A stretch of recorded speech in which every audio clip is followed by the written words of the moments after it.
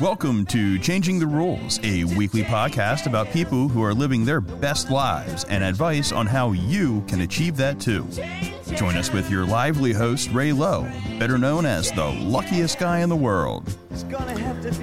Well, good morning, everybody, and welcome to Changing the Rules. And we have an incredible guest today, and I'm incredibly excited about doing this conversation that we're going to have, and you'll understand in a minute. But I did want to take a minute and talk about the fact that on Changing the Rules, we try and talk to one of the luckiest people in the world every week.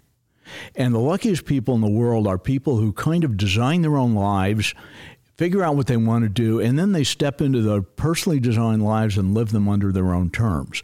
And you're going to see that Don Heelan, who is certainly one of those people today, and he does that. We also named our show Changing the Rules, and one of the reasons for that is the luckiest people in the world all need rules. But they need to sometimes take all those rules that have been given to them over the years by the church, their parents, their schools, their businesses, and everything else, and in this case, the military, okay, and try and sculpt them to fit their own lives. Because according to Steve Jobs, when you live your life under somebody else's rules, you're not living your life, all right? So Don Heelan, okay, military guy, travel writer, lobbyist, and award-winning author. Good morning, Don. Well, good morning, Ray. It's great to be here. So did I miss anything in your background here? I think we got the highlights, right? Yeah, the luckiest guy in the world because I'm married to Elaine Howe, and she's probably one of the sweetest people in the world, so that makes me pretty lucky. Okay. So when we were preparing for this interview, I started talking to Don, and Don is an award-winning author. And let me just give you a partial list of his books. Twins, Roof of the World, Long Walk Home, Angel's Revenge, Secret Assault, The Kingdom Come. I'm sure I left some out, okay? Yeah, you got most of them. But you know, I was looking at Don's website yesterday and kind of reviewing for this meeting, and all of a sudden I see on there one of my all-time favorite authors that I've read every one of his book is endorsing Don's book, Twins. So a guy by the name of John Lind, and let me read his quote real quickly, terrifying tale that is flawlessly constructed. So this is what we're talking to this morning. Excuse me, Don. Before I let you loose here, the reason I'm excited is I've always wanted to get into the head of an author that I really like and try and figure out what makes him tick. Because how in the heck do you get these plots? How do you get these characters? They got to come from some creative mind from somewhere. You're absolutely right. I'm lucky because I started out with my books, and I created a character, and my character is Zach Kelly. He's an Army colonel that works for the President's National Security Advisor. When I was learning the trade, I happened to be mentored by a guy named Lee Childs. And Lee has quite a character that he's used over the years. And so rather than having a different character each book, I've learned to live with Zach Kelly, and Zach has a small team that work with him on the President's National Security Advisor, and that advisor for him. And that team is to help the National Security Advisor cut through bureaucracy, which there's plenty of in the military. When something happens, he doesn't wait and go through 5 different layers. He sends somebody out to see if he can figure out what's going on. Okay, so what comes first when you write a book? The character or the plot? For me, it's the character is pretty much ongoing.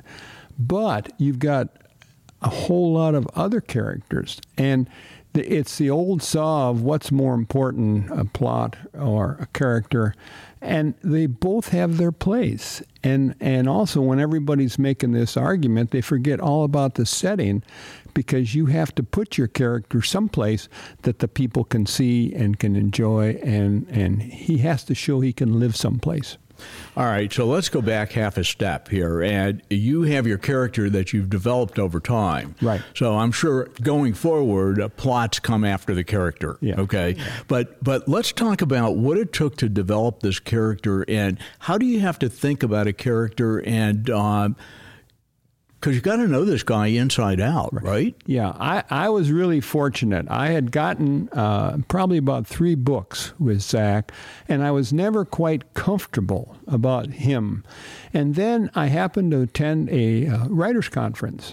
And at that writers' conference was a creative writing professor from Berkeley. And he said, what you have to do is develop a bio for each one of your characters, not just your lead character, but your villain and all the key people. Because, some people think, well, I'm going to make this awful villain. And the villain is, all your characters have to be some good and some bad. And so what I did, there's 3 areas that we develop for that character. One is the physical. Second is the social, and third is the psychological. And by the physical, we're not saying how important it is, how tall he is, but what is important. If he's a little guy, what did that do to his development? Was he bullied? You can kind of take his physical characteristics and say, hey, how did that help him or hold him in developing? Suppose Barbra Streisand couldn't sing. How would her life have changed? So you take the physical traits, and then you take where they grew up. Did they, private school in New England, or were they in PT 104 in New York City? How would that develop? And then psychological. For example, my hero, Zach Kelly, has a very moderate case of post-traumatic stress disorder, which once in a while he's out doing something and he starts having a problem. So these are the things that make our character human. And by developing a bio for each one of those characters, I don't fumble on what they would be, because what we're trying to do is develop motivation. In other words, what you want to do is develop your characters. For example, you got your hero, Zach Kelly, and you got the villain. Each of them are motivated based on what's in their bio, motivated to do something. And when they're both motivated, and they're motivated in the opposite direction, what happens? You've got conflict. Yeah. And conflict is what makes the book. So are you Zach Kelly? Am I Zach Kelly? I'm asked that a lot. And I would have to say I'm not as good looking as Zach Kelly. I don't have as many friends as Zach Kelly as far as ladies that think he's... I'm not quite the athlete that Zach Kelly is, because I think they always say in the bios, your characters are kind of dramatized to be special, because if you make your hero just kind of an average guy, he's not as exciting as if he's an interesting guy. Yeah, I'm sure. So when you came up with Zach Kelly, now, how much of that came out of your experience being in the military? How much of it came from research that you did? And how much of it came from just seeing people on the street? It's hard to say what percentage, but it's all involved, because Zach, for example, is a single parent.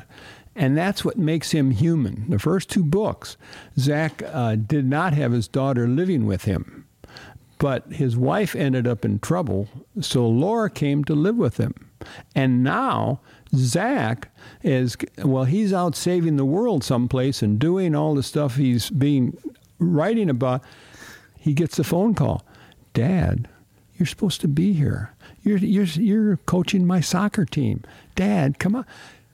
That's reality. And everybody can kind of live in that story. And so guess who's got 3 beautiful daughters who have been through that? So it's kind of grown on me. Things that have happened to me, things I learned in the Pentagon, and things I've just picked up along the way. So your characters actually evolve and change. Yes. Yeah, okay. What about some of the other characters? Do you ever just meet people on the street and find out all of a sudden, their character in your book? I think the best one, I'm glad you mentioned that. Elaine and I were up in Canada. We always love to go into bookstores. And we were sitting there, and my wife's an artist, so she always has her camera with her. And this guy comes in, and he's got orange stripe down the center of his head. He's got earrings, a nose ring. He's got the black boots and all that. And I said to Elaine, I said, "Can you get his picture for me?" And she said, "Sure." And what she does, she never wants anybody to know she's taken their picture. So she will hold up the camera, and then she shakes her head. She shakes the camera. "What's wrong?" I said, "I don't know." Well, she's got 4 pictures of the guy. So what I did is I took him home in a picture, and I put him in this file that I have of people.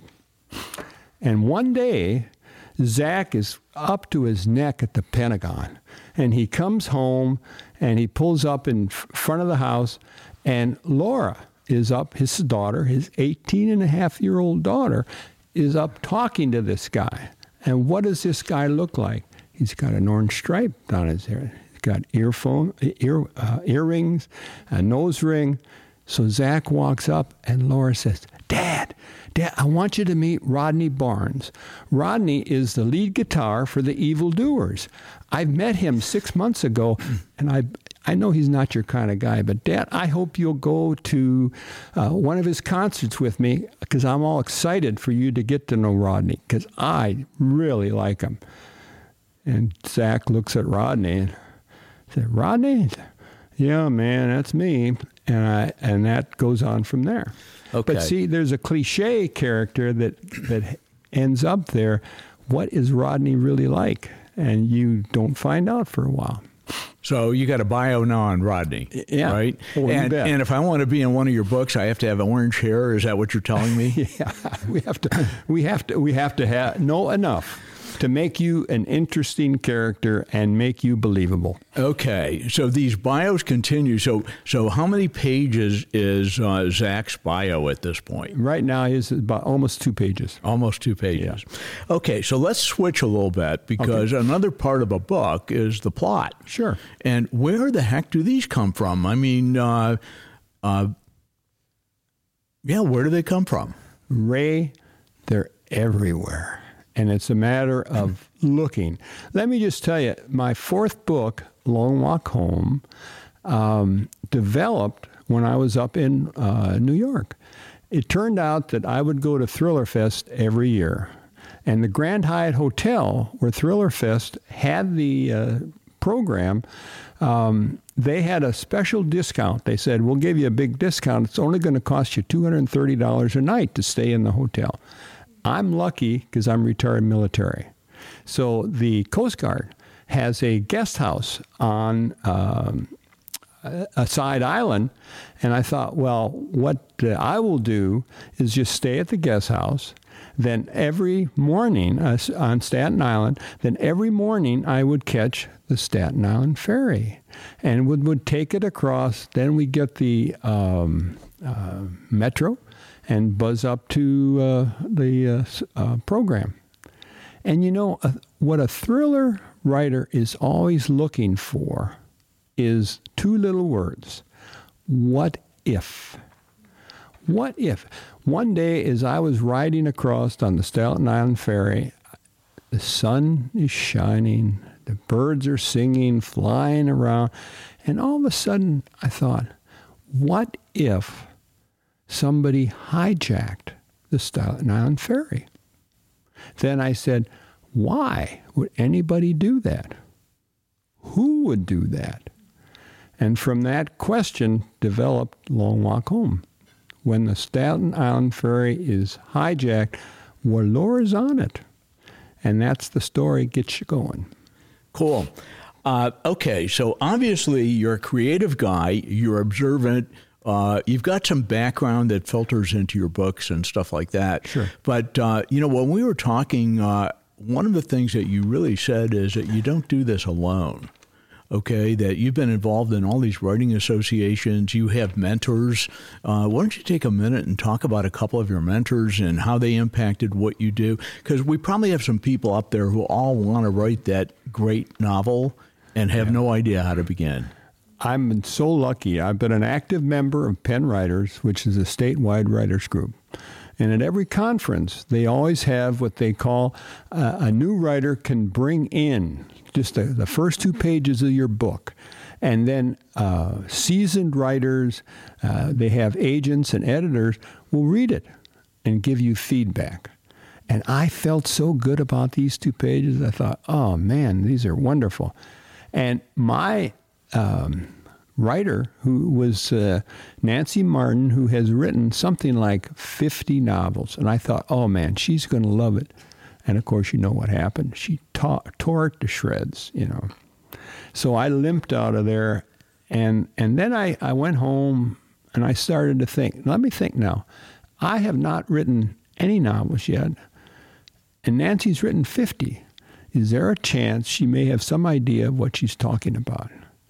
And so I took her advice. I worked through the book again, and that became my first published book.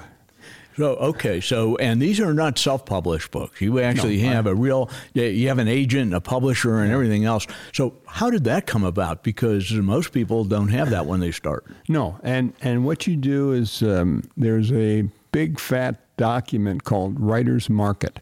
And you can get it at it's at every library, it's at every bookstore. You go in and you start going through and you say, okay, go to thrillers. Who are all the publishers that publish thrillers? Who are all the agents that help you with that? And you go in and you start sending out letters. And you become this guy that keeps getting all these turndowns from publishers and agents and editors, you know, until one day you get what we call the call. And the call comes and it's, hi, Don, this is Shirley, and I'm from Medallion Press, and we'd like to publish your book. That is the call. Of course, then I got another call because I published that with my first novel, and I had a second one all set when I got another call, and they said, we're sorry, but we're discontinuing our mass market line, so we could keep publishing you as an ebook, but not as a mass market. And I said, how would that work? So I looked at Elaine, she looked at me, and I said, so we started all over again with sending out those letters and all that sort of stuff. So a lot of it comes from hanging out at these writers' conferences, meeting people. Absolutely. And talk a bit about the mentors, because you had Lee Childs is another guy that I read extensively. So again, your book just went up on the list some more. I only have one book, and I think I'm going to dump it and go to yours. But let's talk a little bit about mentors and how do you get them and what happens and how do they affect what you do? Yeah, it's the group that you join. I joined International Thriller Writers, and they have what they call the Debut Authors Group. Now, you have to go after it. You have to go sign up, and then they meet like once a month, and they everything that they do is online because you have people in all the country, all the cities throughout the United States. And Lee is the coordinator. Lee was our coordinator, and then he would bring in John Bland and all these other wonderful writers.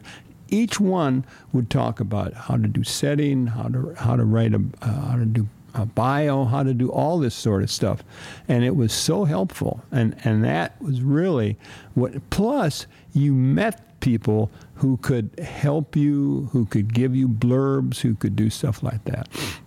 So I think between Penn Writers and International Thriller Writers, I got so much help. Now, what I'm doing, I'm also a Mystery Writers of America, and they have now a mentor program. So I'm a mentor, and there's not much I can do for Lee Childs. There's not much I can do for Nancy Martin, who now has over 100 books. But writers pass it down. You know, my job, I think, now is to help writers coming up through the system. Outstanding. So you got your bio of your characters, you got your plot, but you also have to be a politician because you got to sell your book and you got to position the right way. Right. And take a minute. We're almost at the end of our time, but take a second. And what kind of advice would you give to people who are those aspiring writers out there? Do you just put it aside and say, I can't do this? Or how do you get motivated? Well, what you want to do, see, a writer has to have two personalities. One, writing is an art. I always tell new writers, writing is an art, but publishing is a business. And I spend probably half my time writing, but I spend the other half marketing. That's why I have a website that people can go to. I'm very active on Facebook, and I'm very fortunate that my publisher is very active on. We now are on Zoom. We have a whole program called Zoom into Books, and monthly we'll do a presentation, and then they'll say, "Hey, if you want Don's book, you can go to his publisher and just pick it up." And she's got a number of my signed things that she can paste into the book, so you can get a signed book. Well, I'm not sure I met my goal here. I think I'm partially into the head of an author here, okay? But you certainly have had a fascinating life. You certainly, your process is extremely interesting. Thanks for people that are listening and who can take some of your advice. Do you have any final comments you want to make before we sign off? No, it's just that I have really enjoyed learning to write. But the one thing that I would say is don't give up. Most people will start. They have that great idea, but you get in the middle of it and you get to what I call the saggy middle. And you look at this thing and you say, that's no good. It'll never sell. It's terrible. And you quit. Don't quit. Keep writing. And even if you're not crazy about it, get through. Because I end up going back through my book, editing probably 15, 20 times. So the first time through is not that great. And it's not. But you know what? You can make it great by working hard on it. I have a number of readers who help me, who give me good ideas. And you know what, Ray? I listen to them. I learned through Nancy, I listen to them. And this is why Don is one of the luckiest people in the world. Absolutely. And with that, I don't think there's anything more to say except your website, which is donheelan.com. Okay, DONHELIN. And we're going to post that on the notes when we publish your conversation here, so people can find out where to get a start to meet you. Good. And Luke, sign us off. Thank you for listening to Changing the Rules. Join us next week for more conversation, our special guest, and to hear more from the luckiest guy in the world. It's gonna have to be a different man.